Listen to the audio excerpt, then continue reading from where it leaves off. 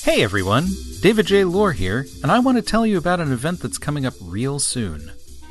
On Friday, November 2nd, 2018, we're bringing the incomparable radio theater to the stage at Feinstein's 54 Below, Broadway's supper club in the heart of the theater district in Midtown Manhattan. We'll be featuring Dan Morin as The Fog, solving a musical murder mystery. And of course, we'll have a word from our sponsor, Chock-full of Coffee. Say it with me now. The coffee with the extra special secret ingredient, more coffee. Best of all, we even have an original score, because when you're in New York, you gotta have some songs. So come, have a drink, have some food, see the show, come say hi. It's a great venue. It's a small venue. It's a restored speakeasy under what used to be Studio 54. It's really nice. For tickets, go to 54below.com and search for the Incomparable Radio Theater, or just follow the link in the show notes. If you want to save $5 off the cover charge, use the code SNELL5. That's right, SNELL5. That's either Jason's Maroon 5 cover band or an elite special ops team. Heck, it could be both. So, the Incomparable Radio Theater, Feinstein's 54 Below, Friday, November 2nd at 9:30 p.m. I hope we see you there. The Incomparable. Number 427. October 2018.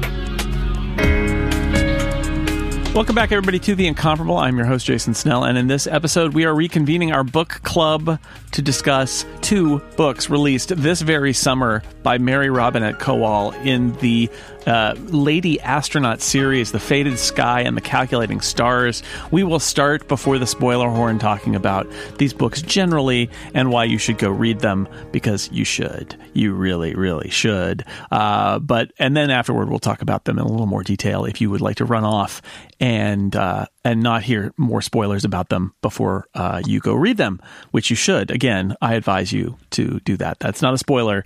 I suspect people hope I say you should read them. I don't know what everybody else thinks. Let me introduce the other people who read it, and maybe they'll have different opinions. Who knows? We'll find out. Aline Sims is here. Hello. Hello. Read these books. Okay. You don't have to reveal your opinion now. You won't be shunned. You can hold it. It's all good. David J. Lohr is also here. Hello. Hello. I will say, as like 98% of our tastes tend to align, yes, read these books. Okay. Kathy Campbell is also here. Hello. Hello. Read these books. Oh, my.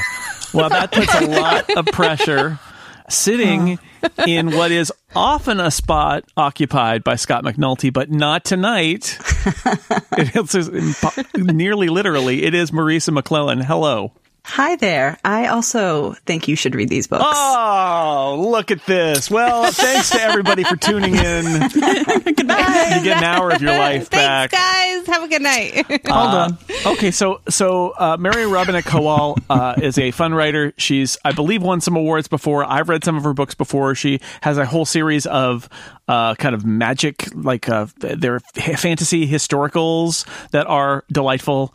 They are good. I love those books. Yeah, she's a really good Ghost writer. Talkers is delightful. Ghost Talkers I have bought, yep. but I have not read it yet. But I heard everybody likes that one too. I really recommend. By the way, in those historicals, in every book, there's a character who appears at one point who is one of the Doctor Who's as a cameo.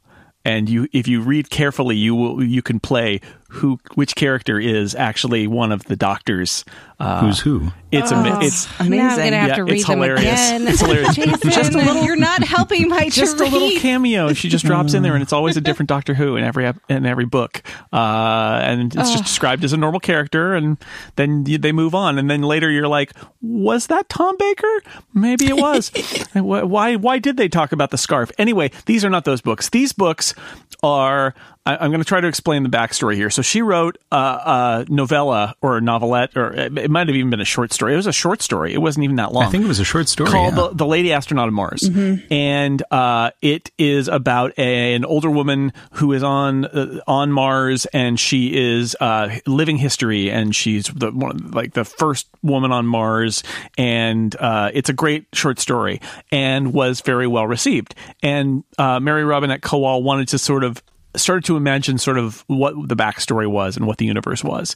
And I think you could argue she tries to shoehorn some stuff in. I think you could argue that there's some facts stated in that story that don't really align with these books. But that's fine, because the important thing is to make good books and not to create this kind of cohesive, complete Lady Astronaut universe. And these books start way back in time from there. And the idea here, and I'm going to say, I don't think it's really a spoiler, because the idea with these books is you get the sense really from the beginning that the protagonist of these books is bound for greatness, that Elma York is going to be the Lady Astronaut of Mars. She's bound for greatness.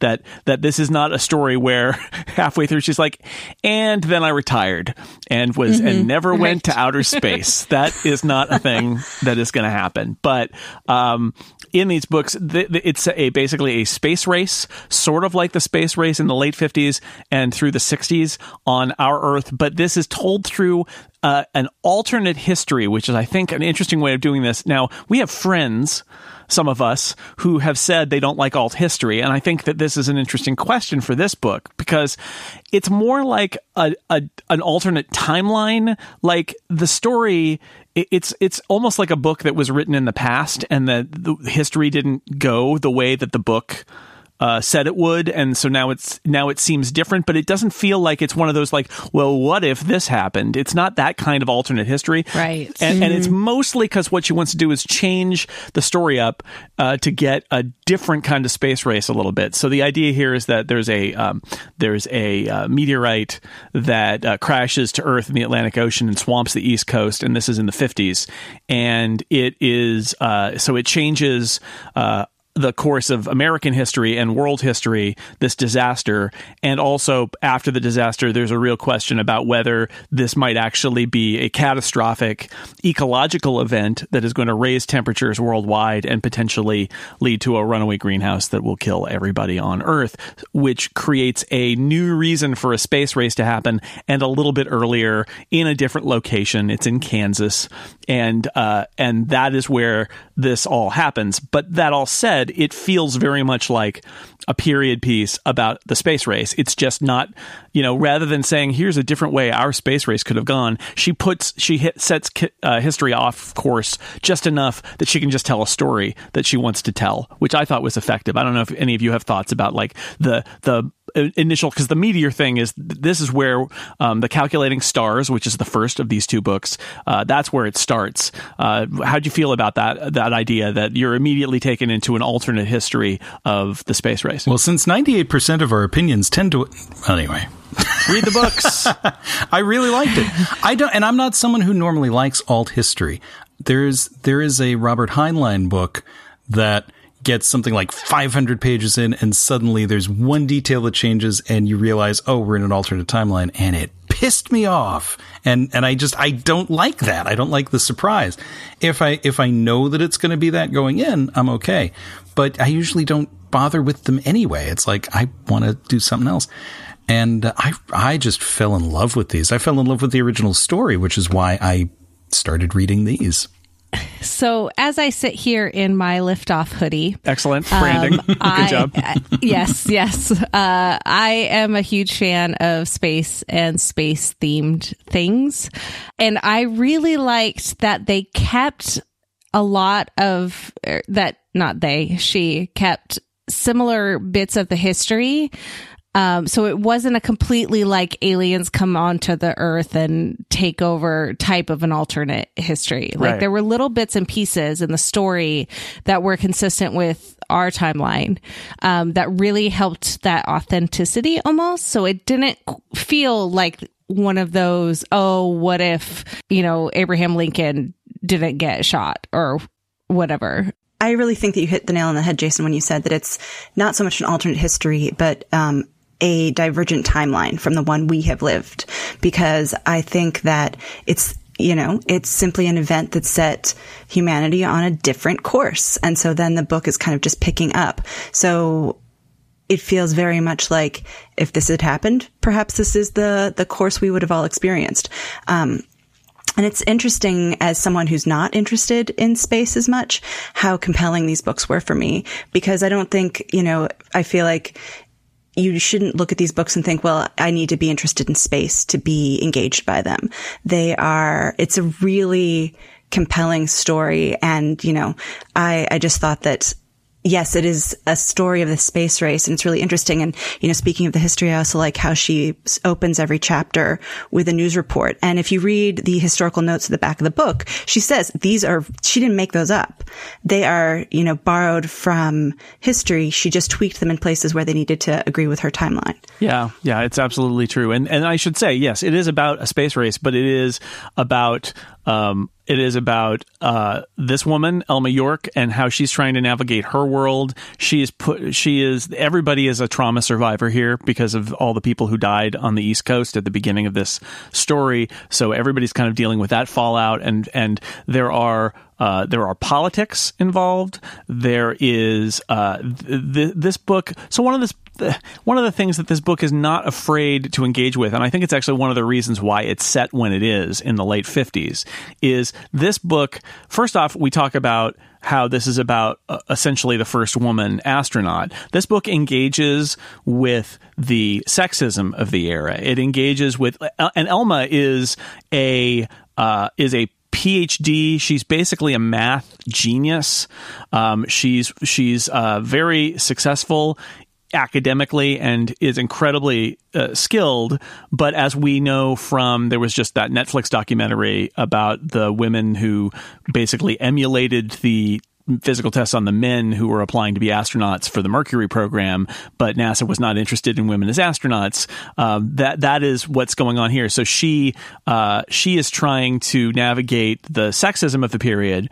And the book is also this first book, not at all afraid of engaging fundamentally with the racism of the period in America, because and our character, who is a white lady, although she is a Jewish Southerner, it's a very specific, and I kind of enjoy that because that is not a character type that usually gets carted out, even though there are absolutely Jewish people in the South. You don't usually see those as main characters in books, so that was kind of fun. But she steps in it. She steps in it with a group of black aviators in the Midwest that she thinks she's helping, and they totally call her on it.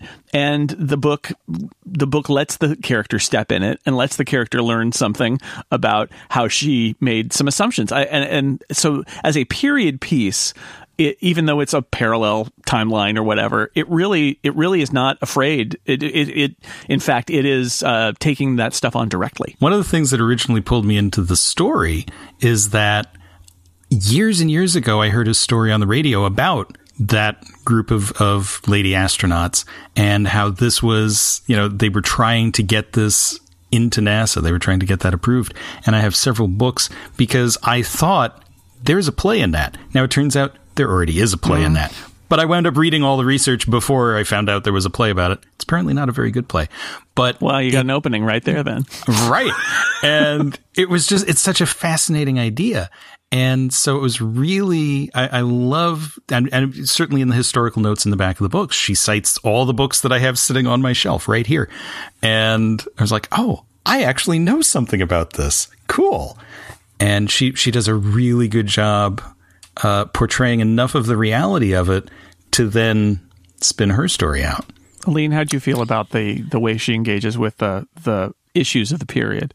It was incredibly relatable to me, even in, 50 years on. As a person who is kind of marginalized on a couple of different axes, who also tries to help people who are marginalized in different ways, like Elma is, Southern Jewish woman, and, my stuff, but I try to help. And I didn't even mention the fact that she also has a mental health issue that she's dealing with, and she's dealing with the stigma of that. So that's yet another way that this book is engaging. Sorry to interrupt, but I left that one out. That is also a key part of Elma. I was going to bring it up. Yeah, because I do that. I step in it. I try to help and I step in it. And it's like, I act defensively. Elma acts defensively. And then I'm like, oh yeah, no, you're right. And then trying to rectify that. I've been through all of that and I was like, yeah, I got you. Like, I know exactly what's happening here.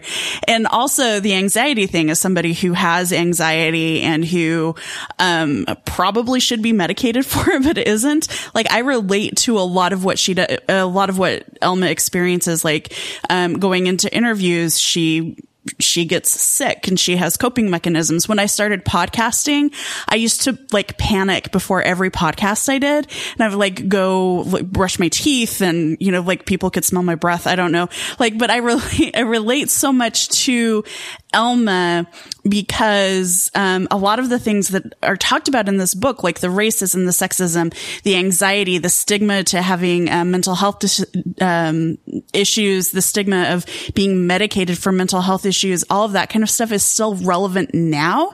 And I think it makes it incredibly relatable. And it's also kind of a little bit sad that we're still dealing with a lot of this crap now. Yeah, I agree 100% on how sad it is that it's still so relatable, that all of these pieces are so solid in society today that you can see yourself in something that supposedly took place, you know, decades ago. Just to follow up on that too, speaking of sort of all of the different ways that this book is relatable, I feel like there are entry points of relatability for just about everyone, which I really appreciate. So like, I am Jewish, and there are not books with Jewish main characters unless it is a Jewish specific book. And so even just that, it was like I had this little moment of celebration as I was reading it, because it gave me this connection point, you know, and they're just, the cast of characters in the book becomes so diverse, and there are people dealing with different issues. So, she's just done such an amazing job of creating a book where there are entry points for so many different people, which is unusual, I feel like. Yeah, it is. And, you know, the best science fiction is talking about modern issues regardless. And this is funny because it's talking about modern issues in the context of the past and not the future. But really, you know, if those issues weren't relevant today, why would you write about them? She's absolutely wants these to be there and see our main character navigate this. And she has, so one of the things that I noticed when I was reading this, and I mentioned this in I should mention as a sidebar, we have a new podcast in the Incomparable Network called Recently Read, where literally, we finish a book and anybody who wants to on the network can like record a little thing for 5 minutes where they talk about the book that they just read. That's all it is. And I did one about the Calculating Stars. And one of my observations in it is because we're following Elma, I kept getting so frustrated because she wants to be involved in this project of the space race and building these rockets and testing them and sending people into space. She wants to be involved. Her husband is involved. He's a very senior person in this project, but she wants to be involved too. She's certainly qualified, and she is constantly shut out. And the book, because we stay with her at all times, there are so many points in this book where her husband goes away behind closed doors where decisions are made, and she doesn't know what's happening there. And then she has to deal with the fallout of whatever those decisions are. And so I pointed out in my Recently Read post about this, how I thought that was really effective in showing how women are excluded from so many of the decision-making points and it was a very effective way of showing that.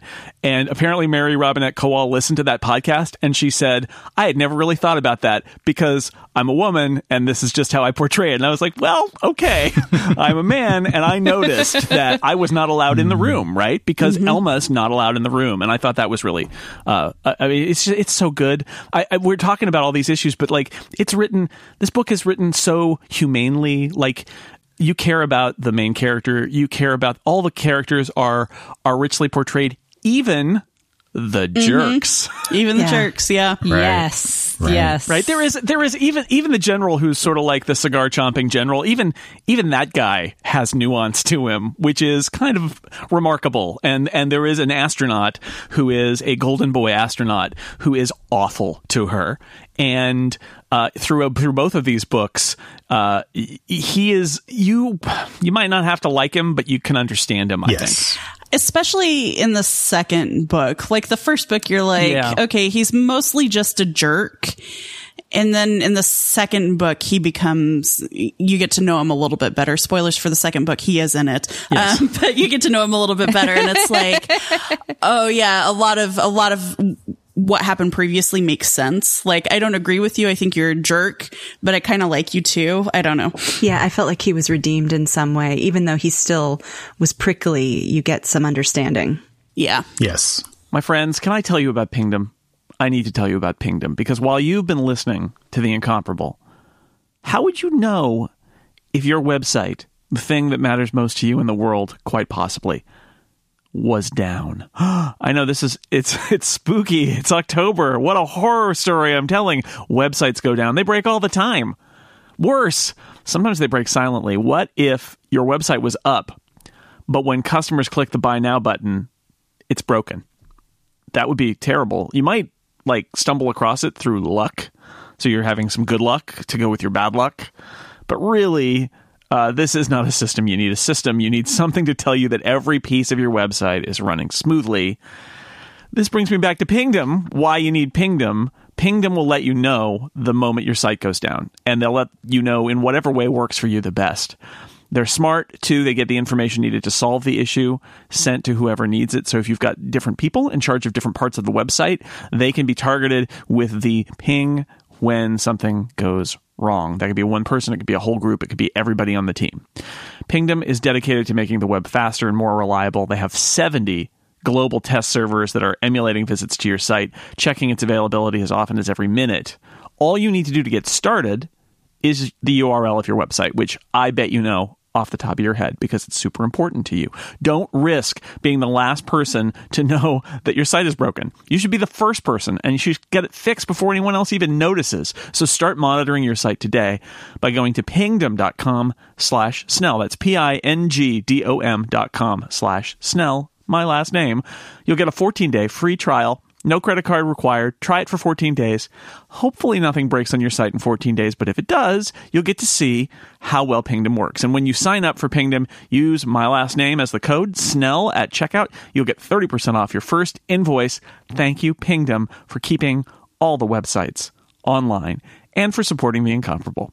I really like how the word that I keep coming to describe the writing style is smooth. Mm-hmm. It just flows so well that I couldn't stop reading. I finished the second book at 2 a.m. and I'm someone that goes to bed 8 or 9. Wow. I'm really good at putting down a book, and these I could not put down, and it just flowed like butter. It was great. There are very few books, people always say, oh, it's unputdownable. And I've been able to put down every book I was told was unputdownable. These are books I didn't want to put down. I mean, I did put them down when I had to, but I didn't want to. That's very rare. I had this thing with the first book where it was so good, and that smoothness. I totally understand what you're saying, Kathy. And it was so good, but I wanted it to last. So I had these little internal wars where I was like, okay, I need to stop. I managed to make it last a week. Somehow I managed to make it last a week.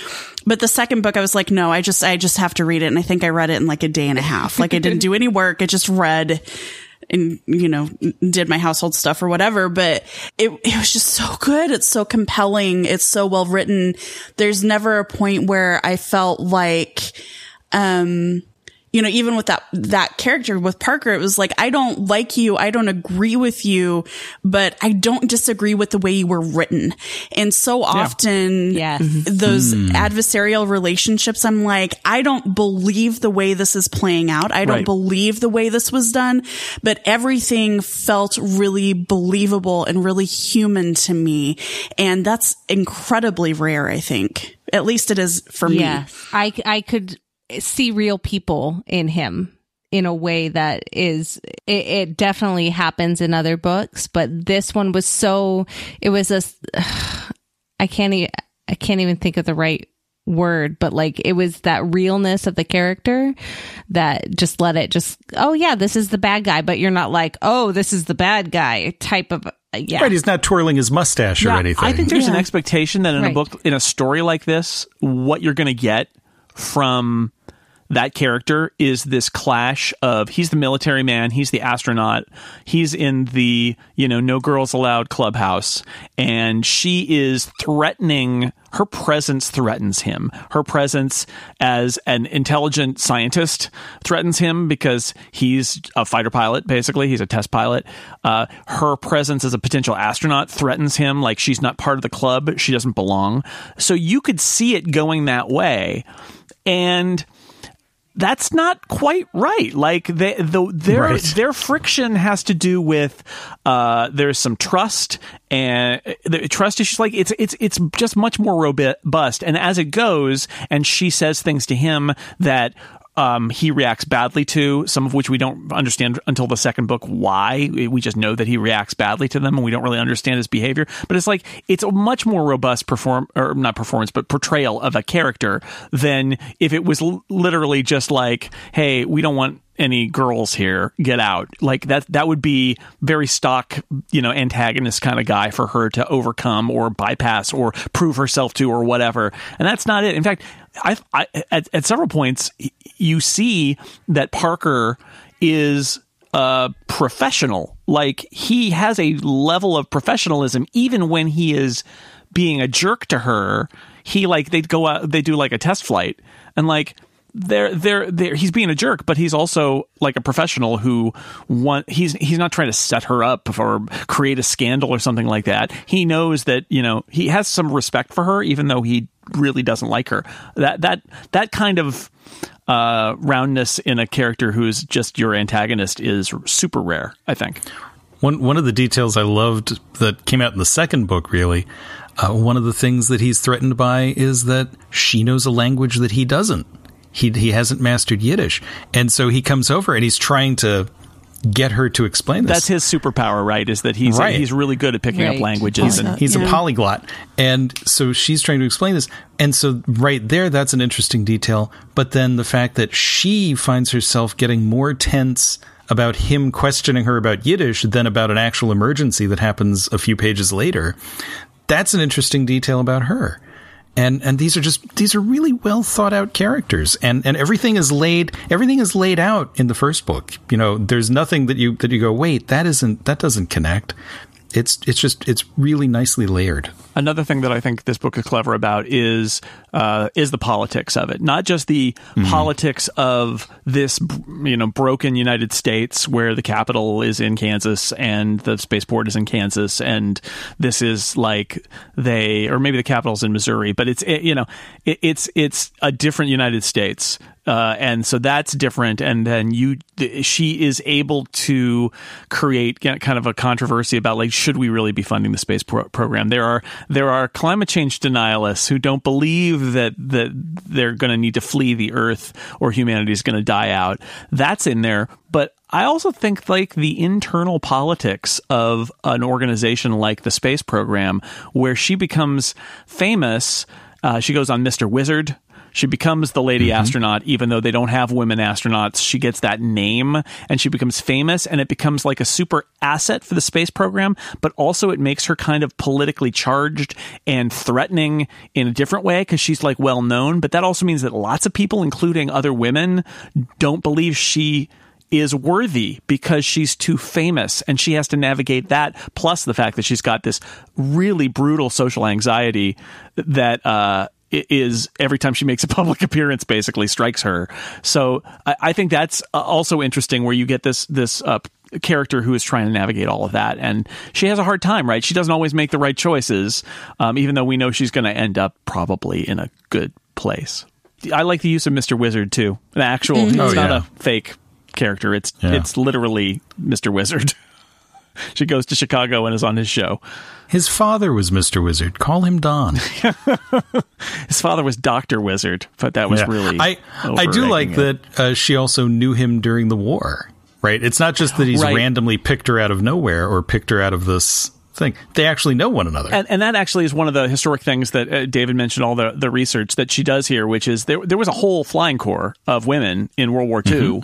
When the men were all sent overseas to fight, the women were doing the logistics of flying the planes like to the theater of war, and other kind of logistics stuff. But there were women flying for the first time for the U.S. in that era. And of course, at the end of that era, what they did was the men came back home and said, "Okay, ladies, we don't need you anymore." And that was the group that actually was the Mercury.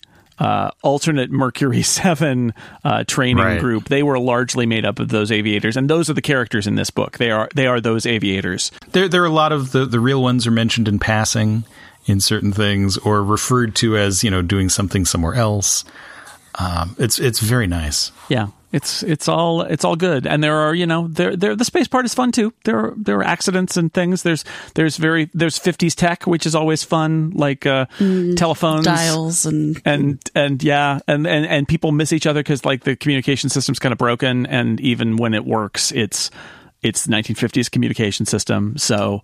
It's kind of an awkward description of it, because I know everyone wants to try and come up with a word like steampunk, and they're trying to call it punch card punk, which is both really awkward, but that's also very spot on. That's what it is. Yeah. How do you send somebody to space in 1955 instead of 1965? And the answer is it would be more primitive, or they would get better faster. There's also a Hidden Figures angle here too, because that is also something that kind of gets mentioned in passing. Hidden Figures, if you haven't seen it, great movie about the computers who worked in the space program back when computers were people, and mostly women who were really good at math. And that is also what our main character is. She is a computer in the sense that she's brilliant at math, but there's a whole group of brilliant women who are keeping the space program going by figuring out the trajectories of the rockets and how much fuel they have to use and all of those sorts of things. And they're all represented in this book too. Anything else that people want to mention? I should probably fire off the spoiler horn at this, or in a moment, at least to talk about the second book, because that does reveal maybe a little bit more than what we've said about the first book. But there anything that all of you might want to mention about Calculating Stars that you'd like to get out now? Please do. So go buy the books. Mm-hmm. Just buy them. Yes, we all agree. Unanimous. Also get the audiobooks. So this is, I invested a lot of money into these. So I went to my Did you invest in these, or is this some sort of pyramid scheme happening? Yes, it is. Oh no. Yes, it is. This is my pyramid scheme. Right, Alina, check. The third book is the Ponzi scheme. So I went to the bookstore like the day the Calculating Stars was released, and was just wandering and decided to get it. Hadn't heard anything about it other than it existed. So I got it, read it, waited very impatiently for the second one to come out like 5 weeks later. I don't know what I would have done if it had been like a year and a half. So 5 weeks later, the second one comes out. I'm very excited. Went the day it was released, also bought it. And then when we set up the recording, decided when we were going to record this episode, I was like, you know what? I'm just going to go ahead and buy the audiobooks too. So I got the audiobooks. But the thing about them is that Mary Robinette Kowal reads them. And if you listen to past book club episodes and you listen to our Nebula episode for this year, for 2018, you will know that the only thing I found redeemable about the book Amberlow was Mary Robinette Kowal's reading of it. She is amazing, and she is amazing in these books. It's not just her reading the words on the page. She emotes. When she gets to an emotional part, her voice quivers. She is an amazing author, but she is also a talented, she's a puppeteer. She does a lot of things. And she has training in radio theater. Yeah. I know. Yeah, shocking. Yeah. So, if you are at all an audiobook person, do not hesitate to listen to these, because she is just astoundingly good, and these books are astoundingly good, and it's totally and completely worth the time investment. That's all. I have one other thing to say, which is, So Elma is married. Her husband is a senior person in the space program, and also a PhD. There's Dr. York. I just wanted to say that this book does a good job of explaining why she's attracted to him, why they have a relationship, and it is not afraid of saying, yes, they have a healthy sexual relationship in addition to their marriage. It's all parts. I'm just saying there are a lot of rocket metaphors that happen. There are a lot of rocket metaphors, yeah. They're good to watch. After a while, I was like, these are two people who work in the space program. I think that they're just kind of leaning into their. I kind of went with it, but there were a lot of rocket metaphors. There were a lot of on the launch pad kind of countdown. There was a lot of those, but I liked that there was a portrayal of an entire marriage, like the whole part. It's not like their only relationship in the book is when they're dealing with strategy about how to approach the next launch. No, that's right. not. No. She worries about food. There's a lot of cooking in here too, which goes back to Marisa mentioning that she's Jewish. There's definitely that sort of like there's culture clashes of like she wants to make this thing that her grandmother made that is a traditional Jewish dish, and the black women she knows are making their dishes, and like who's cooking for who at various points. I loved all that too. How much bacon grease is there? And the difficulty of keeping kosher. Right, yeah. Especially in space. Yeah. And she's not even really trying to keep kosher. She's just trying not to eat pork. Yeah. And even that is challenging, particularly in the 50s when, in differences Kansas around. City or wherever yeah, they exactly, are. Exactly. But, as someone who has a mother who doesn't eat pork, like I was like, oh yeah, I know those, I know that feeling I that have a wife who is Jewish and does not eat pork, although they're not related, but those are both facts. And so I read into that too. Yeah, but it just felt so familiar, and just kind of like that being, and, she also mentions how during the war, that wasn't something that she really observed, because at that time, you had to eat what you could get. And so, acknowledging when and where she kind of compromises on her religion was an interesting thing that comes up as well. And some social things too, where she's like, okay, I've definitely seen my wife experience this, where there are moments where you're like, look, I'm not going to ask. Like, I just have to, or and you're like, I just, I just have to go with it because I can't spit it out and say, oh no, you can't serve this to me. I'm just going to have to go with it. And even though I don't want to, that's a thing that happens sometimes. I need to tell you about a sponsor now. And, I used to work in an office. I used to be a manager. I used to manage a group of more than 50 people before I left. And now I sit in my garage and I don't manage anybody. And that's fine too. But you may manage people. And you know what one of the frustrating things about managing people is? It's hiring people. It's finding people. People leave. People go elsewhere. I don't know what they're thinking, but they do. And then you need to find a replacement. You need to find good people, or maybe you're expanding. You need to find good people. Here's a website that solves this problem, and it is our sponsor, ZipRecruiter. Job sites that overwhelm you with tons of the wrong resumes are not helpful. I love getting that resume for my job in San Francisco, and I will not move from my home in Minnesota. It's like, why do I have this resume? Why? ZipRecruiter will take care of it because it is smart. It's smart enough to give you only what you need. So go to ZipRecruiter.com/Snell, my last name, right now, and find out more. Unlike other job sites, ZipRecruiter doesn't wait for the candidates to find you. It finds them for you. It's got powerful matching technology. The way this works is it scans the thousands of resumes in its database. It finds people with the right skills, education, and experience for your job and actively invites them to apply. So you're going to get some qualified, motivated candidates fast. Not just unqualified, motivated candidates. Those people are very motivated, but ZipRecruiter's not going to talk to them. They're going to talk to the people who are qualified. You don't have to sort through as many incompatible resumes. You don't have to wait around hoping that a good candidate will eventually apply. We've had this position open for 3 weeks. We just don't have any good resumes yet. It's so frustrating. ZipRecruiter is rated #1 by employers in the U.S., and this rating has come from over 1,000 reviews of hiring sites on Trustpilot. Listeners of The Incomparable, try ZipRecruiter for free by going to ZipRecruiter.com/Snell. Now, friends, if you aren't actually hiring somebody, do not use ZipRecruiter. because that would be a really cruel prank to play on somebody. Do not do that. But if you are hiring, you should use ZipRecruiter. And here's how you do it. Go to your computer, go to the web browser, open it up, click in the little address field there, and type ZipRecruiter.com/SNELL. And then press return. And guess what will happen? You'll be on ZipRecruiter's site, and you'll find out ZipRecruiter is the smartest way to hire. Thank you, ZipRecruiter, for their support of The Incomparable.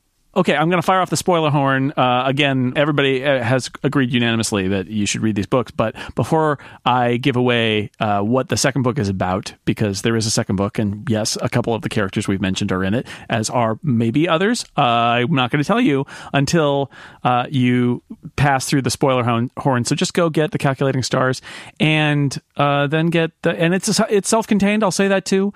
It has an ending. You could tell that there's going to be more to come, but it is a satisfying ending, I felt. And then the second book is set a bit later, I would say, and is also a satisfying standalone book. There will be more books in this universe and in this series, but you aren't being sold part of a story. You will get a whole story if you read The Calculating Stars, and you'll enjoy it, and then you will want to read The Faded Sky. Not because you have to, but because you want to. So hang on. Is this book about going to space? I'm checking. In The Faded Sky, they go to Mars. That happens in The Faded Sky. It starts with them on the moon. The Calculating Stars ends with them going into space, right? Isn't that how that ends? Yeah, they're about to go. They're about to go. People have gone multiple times, but it's Elma's her flight. First. And then in Faded Sky, she's like on the moon at a moon base, and she's like a pilot who's going back and forth and stuff like that. She's a bus driver. She is. It's not glamorous what she's doing, but it's space. And that's something. But in this book, it is. They're getting ready to go to Mars, because that's always been part of the plan. And she's not on the mission, and then she's on the mission, and that causes huge fallout. We do learn the story behind why Parker is a miserable SOB, which is. Well, partially, he's also just kind of a prickly pear, but it is partially because his wife, who has been a mysterious figure, never asked him about his wife and all of that. He reveals she has polio and is in an iron lung, and that has been a huge strain on his life, and that it very much upsets him. He's still not he's not a nice guy, but you understand him a little bit better. And in this book, where they are on this mission to Mars, and there is a lot of travails on the way there. He is a professional. Like you see him as a professional. Him being a jerk is not him being bad at his job most of the time. I really identified with him as a caregiver and, concern for your spouse and partner, and how that affects your day-to-day life. And so when that was revealed, I was just like, oh, that it was, it just hit me. And I think that may have been part of why I could not put this book down, just because okay, I'm going to go, we're going all in. But it made you realize how being a jerk, yes, it affects you, but it's still being a jerk is a choice, and how you react to things, but also how it doesn't necessarily mean that you're not good at what you're doing. And the way that he interacts with the crew when they're going to Mars, and becomes in charge, just and owns his mistakes too. So he's a jerk, but not in ways that doesn't let him do his job very well. He's personally, I don't even prickly. He's just not a great personal person, but he's a person that you want to work with, because there was never any point where there was doubt about what his motivation for the crew was, or whether he would come through, or if he was even listening or considering opinions. He was always doing that, whether I feel like he made the right choice, or whether the book I guess consequences of events showed that he didn't make the right choice, right? Like he always listened. He always owned his mistakes. Like the consummate professional, right? And that's what I was going to say. Really, is he's got this relentless competence. He's so competent that he can be a jerk basically because he's incredibly competent. That's how he gets away with having a bad personality, is that he's really good at everything else. By the end of book 2, I wasn't certain he actually was a jerk. He was a jerk to Elma in part because, so the setup for the reason they have this bad relationship is that during the war, she had him court-martialed because he was sexually harassing women. And so he holds this grudge against her. But as you go further and further, it seems like he's mostly a jerk to her. In part because first in revenge, but then also because she seems to keep encountering him in really vulnerable states. And so it's almost like he has been too vulnerable with her at times, not out of any choice of his, but just like what she walked in on or, as she learns more about him. And so it's like he's angry with her, then he becomes vulnerable with her, and then finally they start to trust one another. And then you see that maybe he's not a jerk. He might be sexist, but definitely. Yeah. But there's no might about him. Yeah. So he's definitely sexist, but I don't actually know that, but he gets along with almost everyone except her.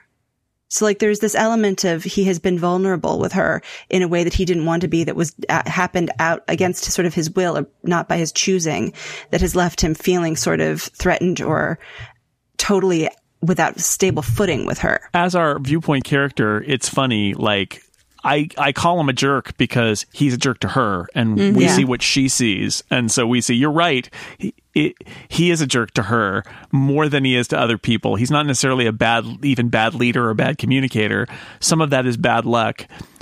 I do love the fact, as you alluded to there, that by the end of this second book, like, they have each other's backs. Even when they don't necessarily understand or like each other, they trust each other to be competent. And that, I really kind of love that like, he has lots of issues with her. And basically he says kind of that he doesn't like her, but he trusts her. She knows what she's doing, and she's going to do a good job. And she knows that he is likewise a competent person. And that's a fascinating relationship too. Like, imagine that you work with somebody you don't like, but you do it because they're good at their job, you're good at your job, and you can do that.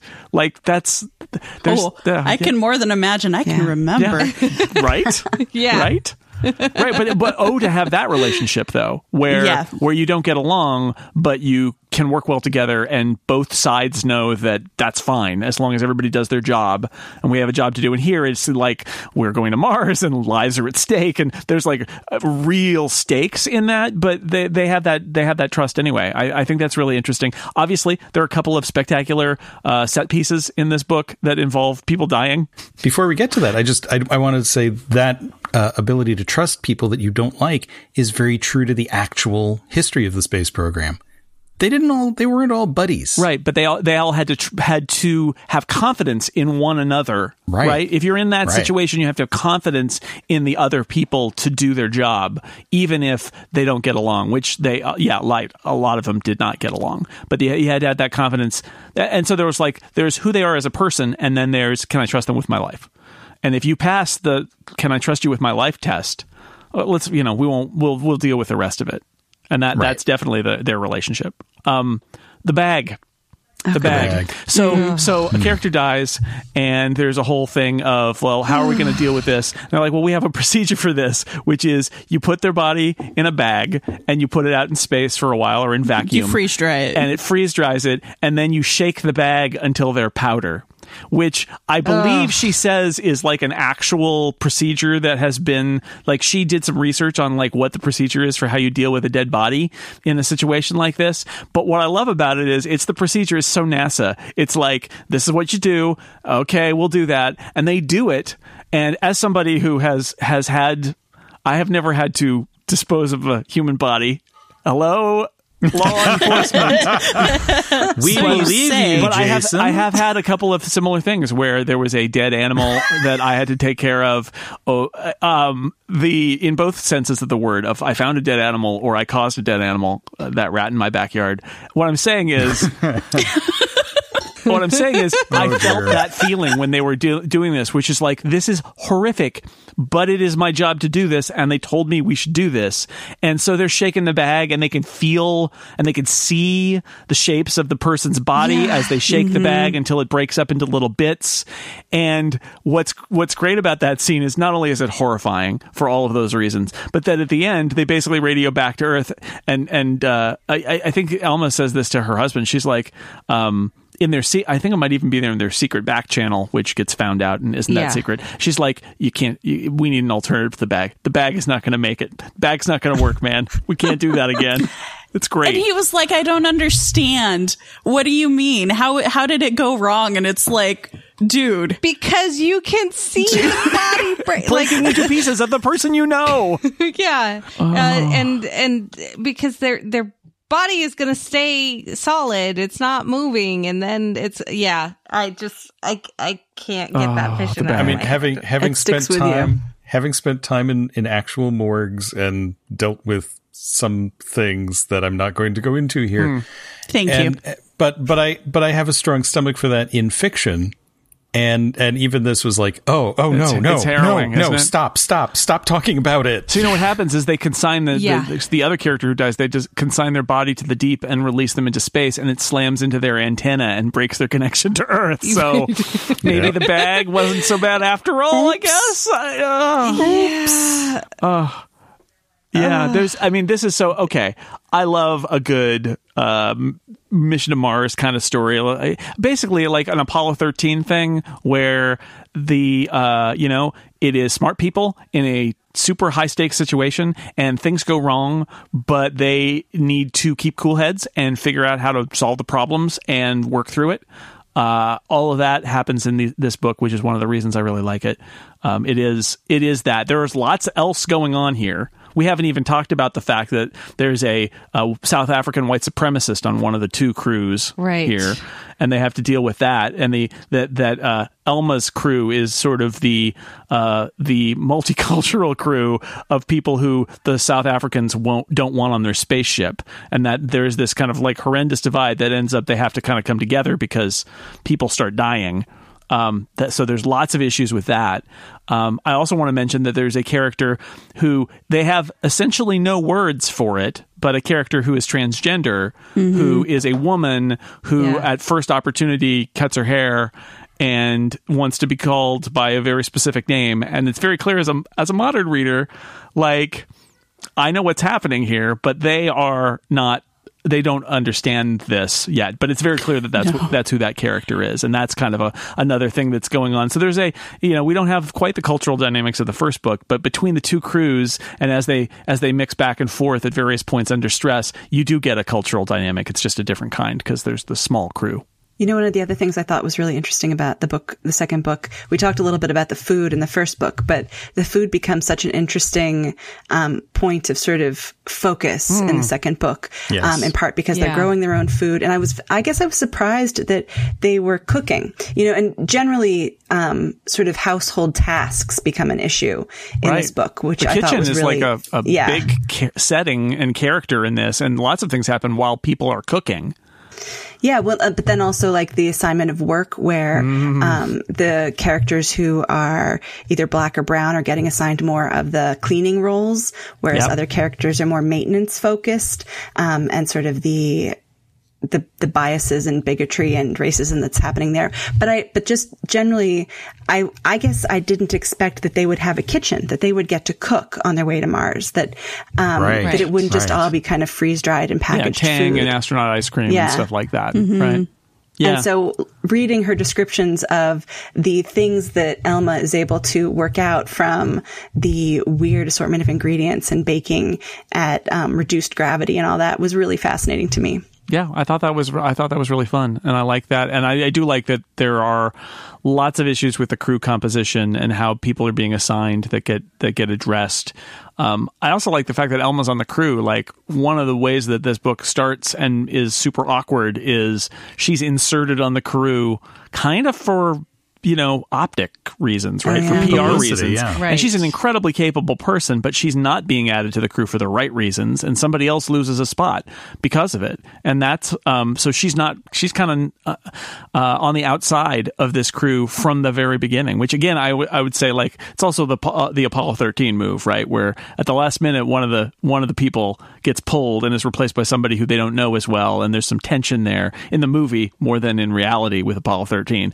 But I like that, Elma is never comfortable and she's put in an uncomfortable position with this group from the very beginning. And there's also the whole thought process of whether she actually, because of course she does want to go to Mars, like that's without a doubt. But the whole idea of if she wants to go and be away from her husband that long and not have a child, because that's a conversation that they have to actually be thinking about because of the length of the trip and all of these things in place. And that I thought was very smoothly placed in the conversation. It didn't become this huge, gigantic, well, the woman must stay home with the child, like type of a thing. And it was just like, this is going to, let's add a dash of this in there as well. Well, I think it is someone who has had that conversation for different reasons. It was also like a very real thing, like that whole, you put it off and you put it off, and then it's like, okay, well, I guess we're going to actually talk about this. Like, it's time, we can't put it off anymore. So what are we going to do? Yeah, it's well, and of course she's come around to the idea that they're going to have kids because it's that really, I think, realistic idea that so much of those life decisions can be made based on context of where you are in life. And she is going to space, right, and then she's not going to go to Mars. And so she's like, well, the on the bright side, I can have kids. And then they're like, you're back on the mission. She's like, okay, now I have to choose to not have a family, which is different than it was before because I came all the way around, right, and now you're making me go back. Yeah. It's so good. These books are so good. They are, they so good. They have depth. They have good characters. They have lots of fun interactions. There's adventure. There's horrifying things that happen with the bag. And, it is like, I don't know. I mean, it has been a long time since that I have ripped through 2 books and loved them so much and have felt like they hit all the notes. Like, I don't even know what to criticize. Honestly, we do a lot of like, you got to criticize the thing you love. I'm not sure what I can criticize about these books because there aren't more right now. Yeah, exactly. Well, they should give us 2 in one summer, right? That's the thing. I was surprised when they first announced them. I mean, I loved the story, so I was really happy to see that she was going to do more. And then I was surprised that they were going to be releasing 2 of them within 5 weeks. And once I finished the second one, I was like, where's the third one? Where's the third one? And then they announced there are 2 more coming in a year and 2 years. I'm like, no. Yeah. Too long. Yeah. Me want fix now. I get the feeling, because it's funny, because when I was afraid that this was going to be like the Blackout All Clear Connie Willis thing, where she wrote one long book and they just cut it in 2 and sold it as 2 separate books over and released them a few months apart. And that's not what happened here. I would not be surprised if these books were written together as a book 1, book 2 of one novel kind of thing, the way they were structured, and that they decided to release them as 2 books because they do feel self-contained. The story continues, but there is a time gap. There is a satisfying conclusion to book 1 that doesn't make you, force you to read book 2. But I wonder if that's the reason, because it is unusual to see them both come out in such short order, but I'm very happy that they did. Very happy. Yeah. I don't want to wait another year for Faded Sky. No. I wanted it immediately upon finishing Calculating Stars, and I had to wait like 2 months, which is very funny because how long I've been waiting for the next Game of Thrones book. It's 12 years. It's many years now. Life. Many years. But yes, I would like more of this. And she is Game of Thrones book is coming. She signed a new contract, and there are many books coming, including books in this universe. One parallel to what happens in the Fated Sky, and one that picks up after the Fated Sky on Mars. So Mary Robinette Kowal is going to be very busy with these books, and good for her because they are really great. And good for all of us. That's right. We get to enjoy all them. of us. We all agree. I love the cover art. That's really good. Good design. If you put the two books side by side together, the equations in the background connect. Yep. It's really cool. Yep. That is the advantage of having two books coming out one summer, is that you can design everything for both books together instead of just one, and then hope that whoever is designing books in 2 years does design something similar. Yeah. It's so good. Okay, before we go, one of the things I like to do on the book club is ask everybody if they've read anything recently. This is, what are you reading? If you read anything recently that you'd like to recommend. Now, again, you should all listen to the Recently Read podcast that's now on The Incomparable, where you'll hear all sorts of things that we've read recently. But I like this as a way to find new books to read and things that people like that they've been reading. So I will go around and ask everybody if there's something, one or two things that they've been reading that they would like to recommend. And let's start with Aline. Oh, I'm pulling up Goodreads. Okay, so well, I'm rereading the Arcadia Project, the first two books right now, because I started the third and didn't remember what was happening. Yeah, that was the most recently read. I talked about imposter syndrome, and the first alert that I gave to everybody is, if you don't remember what happened in the first two, you should really bone up on that before you start book three, because it really requires you to remember everything that happened in the first two books. Yeah. It's So good, though. It's really good. They're really good, and so I read The Calculating Stars, and then I was like, I need more of her books. And so I think I've read all of her books now. So the Glamorous series, which is that kind of English magic not Renaissance-y, but the English magic series. I was going to say, it's like, would you say it's like Jane Austen with magic, kind of? Yes, it is. That is how I always describe them. Yeah. It was intentionally modeled after Jane Austen. So, which I have not actually read. But yeah. So, there are 5 of those. They're good. They're also easy reads. And then I'm actually reading a series that starts with the book, hang on. I think it's My Life as a White Trash Zombie, which, is not a book. I got it for like $2 or $3 on sale for Kindle or something, and was like, oh, I'll get to it eventually. I really liked it a lot. I think that there's some interesting things. I mean, it's basically a girl in Louisiana, a young woman in Louisiana who is turned into a zombie.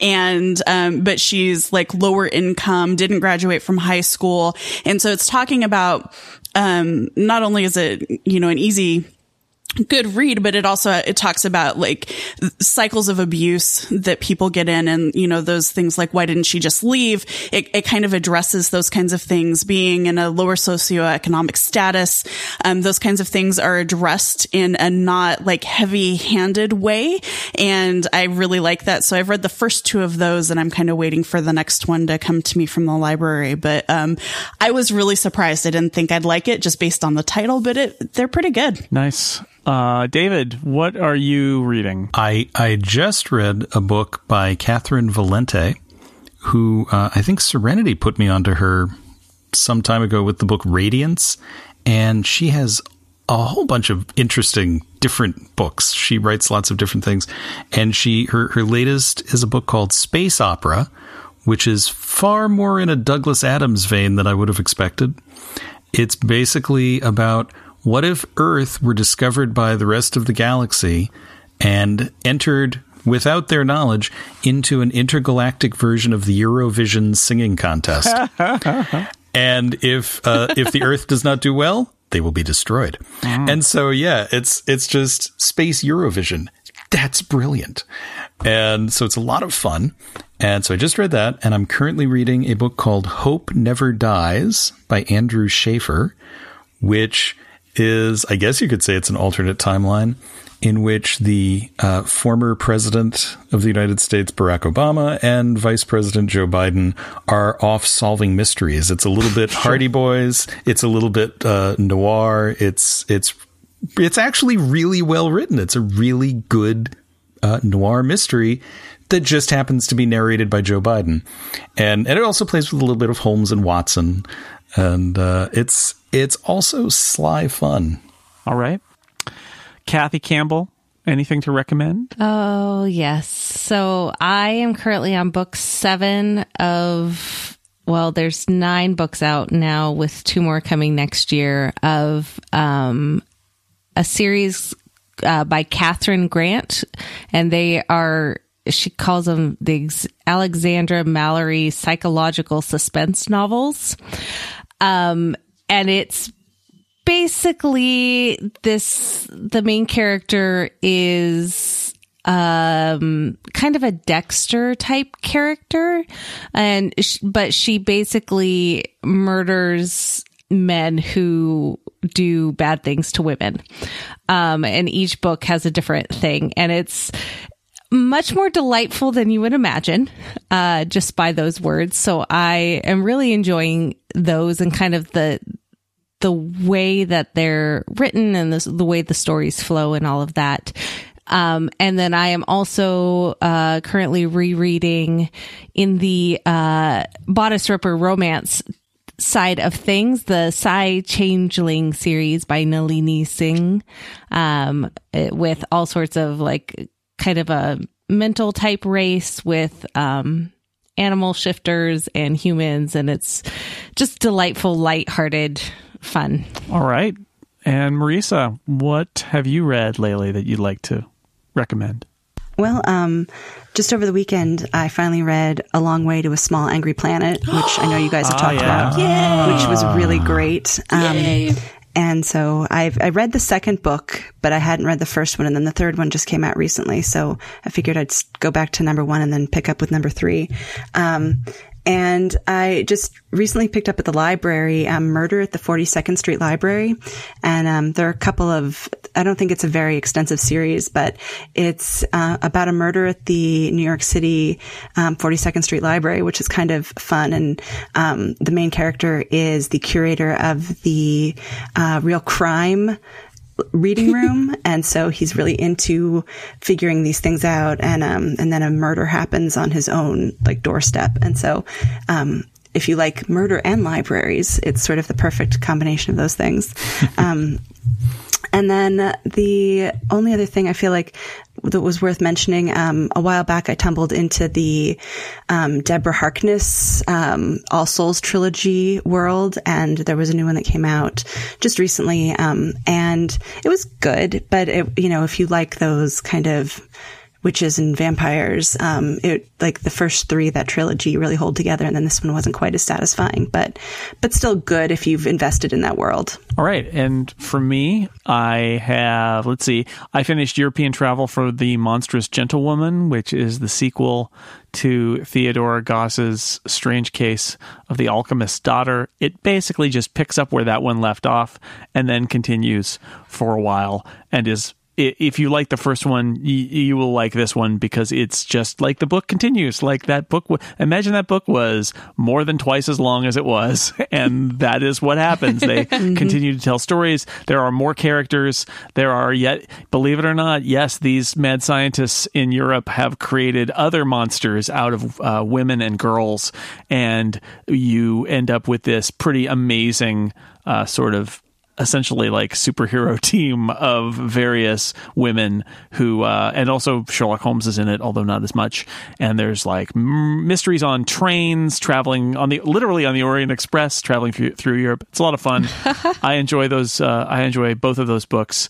And it's more of the same kind of fun, except this time happening mostly in a couple different European capitals and a spooky castle. And if you ask, is Dracula in it? The answer is yes, Dracula is in it. So there's also good audiobooks. Oh, interesting. All right. Yeah. I read Imposter Syndrome and I thought it was really good, but Aline's absolutely right. You gotta study up on what happened in the first 2 books. I would love to see another book by Michelle Baker with those characters that is a little more self-contained and not about the world itself, because I really enjoyed it when the main character was just kind of solving a mystery. I enjoy the fact that the series very rapidly starts interrogating its own premise. It's actually pretty awesome. Like, all those things you assume about fairies and magic and all that, we're going to question all of them immediately and then upset everything. And that what happens in the second book then leads into the third book, where there's even more of that. I would love another noir, fairy noir detective story, though, because I think that the main character in that series is a fascinating kind of semi-broken person who is trying to do the best she can, and like those are the best noir detectives. Anyway, and I'm going to say the other book that I wanted to mention. Oh, I read Kim Stanley Robinson's Red Moon, which isn't out yet, but it'll be out in a couple of weeks. I got set a preview version of that. I am on the record as not really liking most of Kim Stanley Robinson's stuff recently. I enjoyed it. It's not the weightiest thing. It's a little bit like Kim Stanley Robinson read what is it though? Was it the Wolf Moon series where Ian McDonald wanted to do a big space opera mass appeal kind of adventure? It's a little like that, because it is even more of a quick read, fun story than his New York book was that we read last year. But it's fun. It's set on the moon. It's mostly Chinese characters, and there's a couple American characters, and it is a rollicking adventure story set on the moon, basically, and Earth too, but mostly the moon.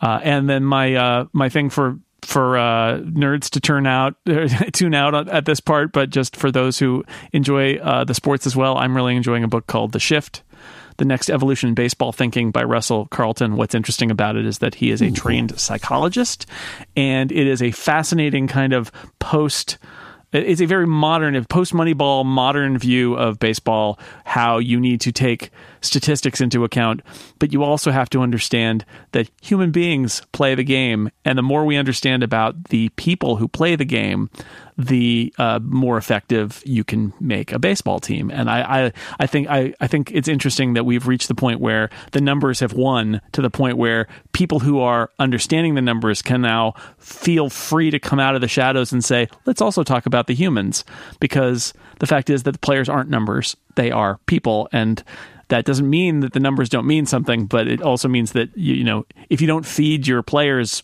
healthy food, they're not going to play well. Anyway, it's really good, and he tells a lot of interesting anecdotes along the way. It's kind of a refreshing angle for a baseball book that I don't usually get. So you all can just rush out and read The Shift. I know you. I'm already writing it down. love the baseball books, but there it is. Can I mention one more really quick? Yes.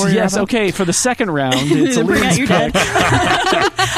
I wanted to mention. You were talking about nonfiction. I read so little nonfiction that I forgot. I've read a nonfiction book lately, which was the Radium Girls. Oh yes, good book. Which. I yelled bad words a lot. This was another one I listened to. So I was walking around the apartment and like screaming at the audiobook. It talks about the women and often girls, teenagers who, in the 19-teens, 1920s into even the 1970s, women and girls were hired to paint the luminous stuff on dials. So clock faces and, playing instruments and that kind of thing. And, they originally painted it with radium, which is radioactive. And, they've largely been forgotten kind of by history. And so I want to give it a shout out, because really without these women and girls who were doing this work, we probably wouldn't have, won world wars and that kind of stuff, because, pilots needed to see instrumentation at night. But they died horribly. They died very horribly. And so it's a very interesting book. It is a little bit graphic, in terms of like what happens when you get this particular type of radiation poisoning. Well, basically it goes into your bones and they start to disintegrate. So there's kind of that, but, I just, if you're at all interested, I think that it's a good way to kind of honor their memory and not forget them. All right. Bonus pick right there. All right, and that brings us to the end of this episode of The Incomparable. Go read these books by Mary Robinette Kowal. Read all of her books, quite frankly, but definitely read these. They are very good. I would like to thank my guests for being here on this episode of the Book Club. Aline Sims, thank you, including your bonus pick, for being here. Thank you. David J. Lohr, thank you. Thank you for having me. I am ready to launch now. That's not a metaphor, by the way. Too much not information. Not a metaphor. Kathy Campbell, thank you. Thanks. And Marisa McClellan, thank you very much. Thanks for having me. And sorry, Kathy. And thanks to everybody out there for listening to this episode of The Incomparable. It's all about books. We're just talking about books. We don't know. We'll see you next time.